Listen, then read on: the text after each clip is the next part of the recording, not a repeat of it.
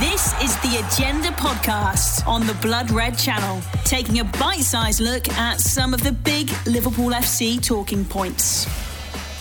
Welcome to the Agenda here on the Blood Red Channel. I'm Guy Clark. Welcome along. Liverpool and Raheem Sterling, a complicated relationship through the years, but with the reports suggesting that Man City are considering offloading the 26-year-old should Jurgen Klopp and Michael Edwards consider an Anfield reunion. Kai Delaney is here alongside me. We're going to talk all things Raheem Sterling. And, Kai, despite him starting the Champions League final against Chelsea, there does seem to be a bit of noise around at the moment that Raheem Sterling might be available for a transfer this summer. Yeah, it's a strange one on the face of it because, I mean, we've just been looking at the stats and having a little bit of a chat before we started recording, and looking then he started 28 of 38 games in the league this season, and as you say, still started the Champions League final, so the biggest game in his career and probably Man City's history as well. So, it's hardly a situation where he's been outcast and he's not getting a look in. So he's still, a key figure, it seems, under Pep and an instrumental part of this successful Man City team, which has, won countless trophies in the last few years. So, it's a strange one to see these links initially. You're not sure why, from his point of view, he would be looking for a move, given that he's still playing and still has an important role at the Etihad. But, certainly, one to keep an eye on this summer. Yeah, no, definitely. And it's one of those, isn't it? 6 years on from leaving Liverpool, the way in which obviously he kind of engineered that move and it all kind of happened. It seems really bizarre to me that this is a guy who, Man City, in terms of the project they have built ever since that kind of point, he was one of the key cogs in it, wasn't he? He was one of the guys they brought in, a young British player, and albeit, they've been sort of linked, I suppose, with Jack Grealish and Harry Kane now as well, another couple of British players. So maybe they are sort of feeling actually Raheem Sterling, one of the benefits he'd bring is sort of helping fill the homegrown quota thing for European competition. And I mean, he's not had the greatest of seasons, but when you think he's 26 now, so he should still be in very much prime years of his career. He's gone through all his development phase. That this season, when you look at it, he still managed to get 10 Premier League goals, and you don't think it was a particularly fantastic season for him. 8 assists alongside it as well. In 28 Premier League starts, he gets 18 goal contributions. You're kind of wondering, surely it's a no starter, but it does feel as though there is something there, given his name's currently at the moment continually getting pushed about. Yeah, I think it's a couple of things. If there was to be any substance in these transfers, or if City were perhaps open to letting him go, I think the only reason would be, one, the emergence of Phil Foden, who I think has come on leaps and bounds and perhaps more than anyone expected. I certainly don't think, Foden's now looking like he's probably going to be a starter for England at the Euros, and at the start of the season you would have perhaps said he might make the squad. So that shows just how far he's come, and obviously Foden himself started the Champions League final, and his position predominantly under Guardiola has been out on that left-hand side of the front three. And then you talk about those links with Grealish as well. If you're to have Foden who can play on that side, but that's where Grealish predominantly operates as well, you could see why moving on Sterling for you'd have to imagine 60 million, 70 million, that kind of fee. That would make sense. You could almost pay for certainly a big chunk of Grealish's fee to bring him in, and then you've got 2 world-class operators there on the left, and you wouldn't want 3, you wouldn't have room for 3. And would someone like Raheem Sterling then be happy being a second or a third choice, and would he get enough game time to be happy with and satisfy his needs? So the answer is probably not. So if those Grealish links are genuine and Pep does want to bring him in, and you'd imagine he'd be playing an important role for them next season, that's the only way really I could see someone like Sterling being shipped out. Yeah, I have to say, for me, it sort of really feels like a bit of a non-starter from the off, in terms of certainly the acrimonious nature of his departure from Anfield. The fact that when he's come back to Anfield ever since, obviously City did win there this year, but that was the first time in an awful long time that Man City had even won at Anfield, and obviously no fans there. It does always seem to have been something that's got to him. I'm not sure about you, but it kind of feels that the bridges may be burnt there. But ultimately, we're talking about this and considering it because at the end of the day, Liverpool do need, probably through this summer, do need to be looking at a forward option when you consider Salah's going to be away at the Olympics for the first part of the season. Then he'll go away for the Africa Cup of Nations in the new year, as will Sadio Mane, and a versatile forward who can play, whether it be predominantly out on the left or even in that kind of false nine position like he has done for Man City on a number of occasions.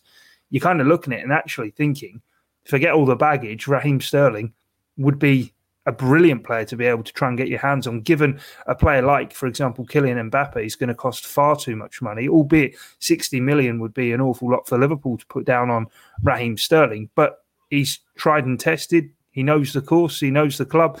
You kind of think, actually, there are a few boxes that would get ticked, but just one that you can't see Man City weakening themselves in any way to help strengthen, of all clubs, Liverpool. That's exactly it. I think there are a lot of boxes that would be ticked. I think if he hadn't have joined City from Liverpool, and we know everything that happened with, his interview with BBC and how his agent handled that, and it was dealt with kind of really badly from that side of things, and his relationship with Liverpool fans and the club as well. But say, for example, he'd come through at City, or they'd signed him from Spurs or Chelsea, and then he was potentially available. He would be he'd tick a lot of boxes for Liverpool, as you say, proven and tried and tested in the Premier League. Still only 26 years old. He's become over the last few years one of the best forwards in the Premier League and the most important players for England. Albeit given this season he may have dropped off a little bit, but certainly before that, he'd been just getting better and better and riding this upward trajectory that his career had seemed to be taking. So it would make a lot of sense on the face of it. And you're right to point out there the Africa Cup of Nations this year with Salah and Mane potentially away for 4 to 5 weeks or however long that will be, depending on their success in the tournament. Liverpool going to be left with really Jota and Firmino in terms of genuine attacking threats and people that we don't know what's going to happen with Origi or Shaqiri, the likes of the fringe players this season. Liverpool, in my opinion, do have to sign one more forward, someone maybe of the Jota caliber that we saw last season that could come in for 30-40 million and be someone that can put pressure on that front three, as Jota has done. So in that sense, it does tick a lot of boxes, and it would make sense on the face of it. But for me, I just think that there's too much baggage, too much history there, and I don't think the Liverpool fans would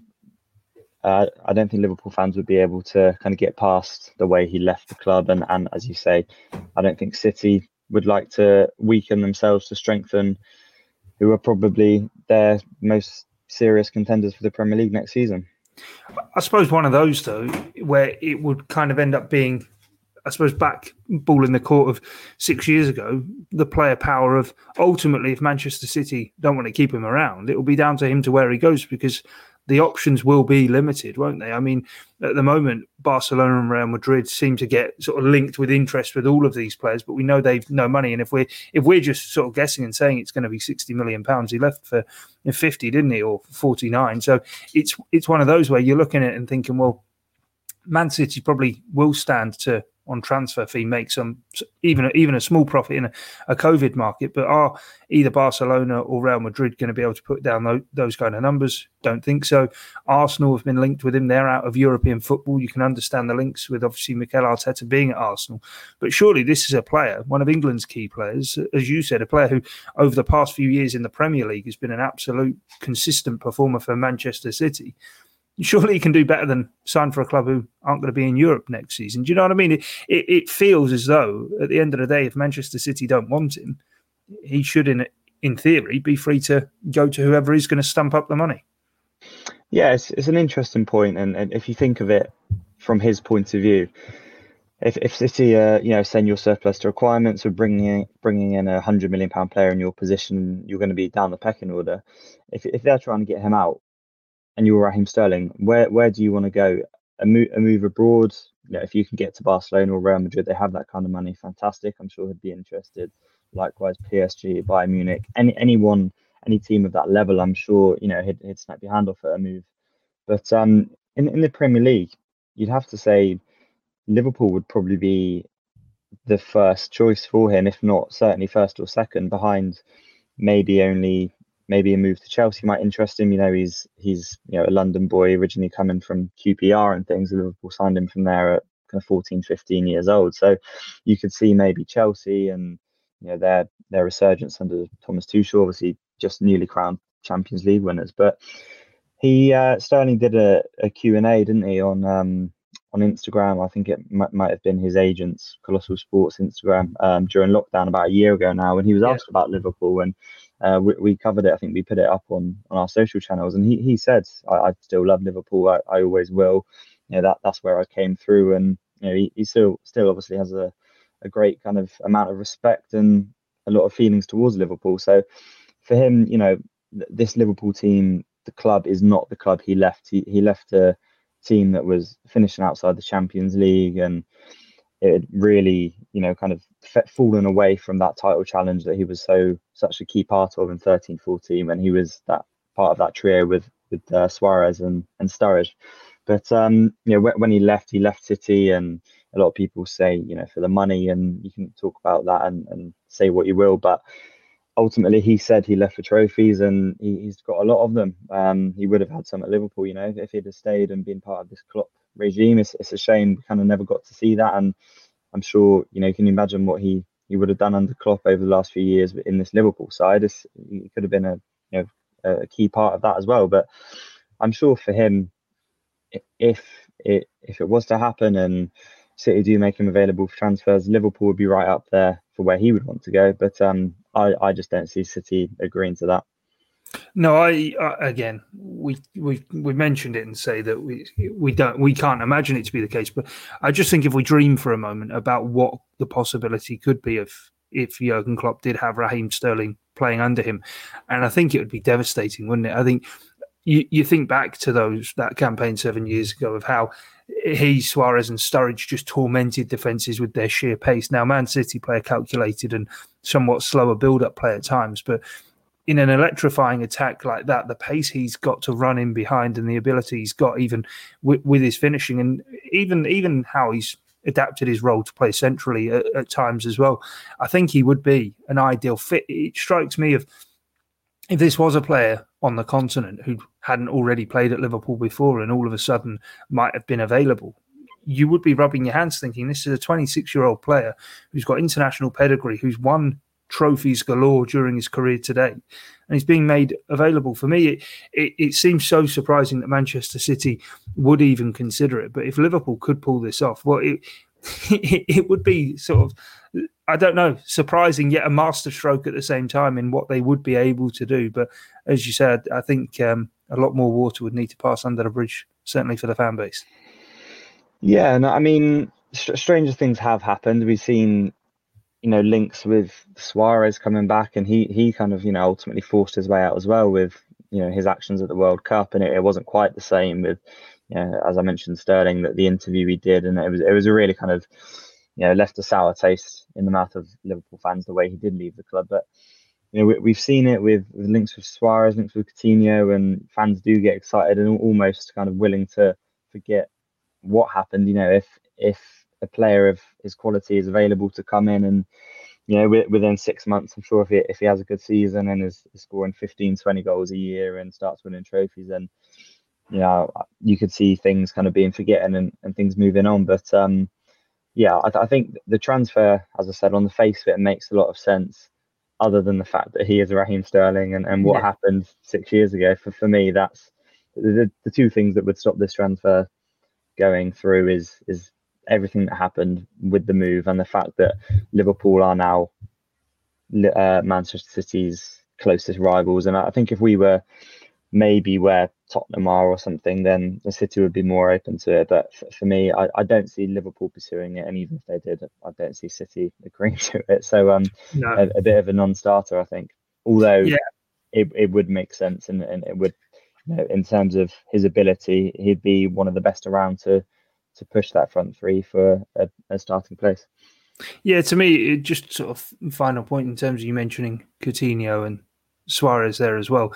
For me, of players who Liverpool could return to bring back, it would be the most exciting one to see what what he could do in Jurgen Klopp's system and in Jurgen Klopp's side. But that's it from us here for this edition of The Agenda. Anyway, thanks for joining us here on the Blood Red channel. Do make sure to check out the Blood Red newsletter. The link is, of course, in the description. But from myself, Kai Clark, and Kai Delaney, thanks for your time and your company. It's bye for now.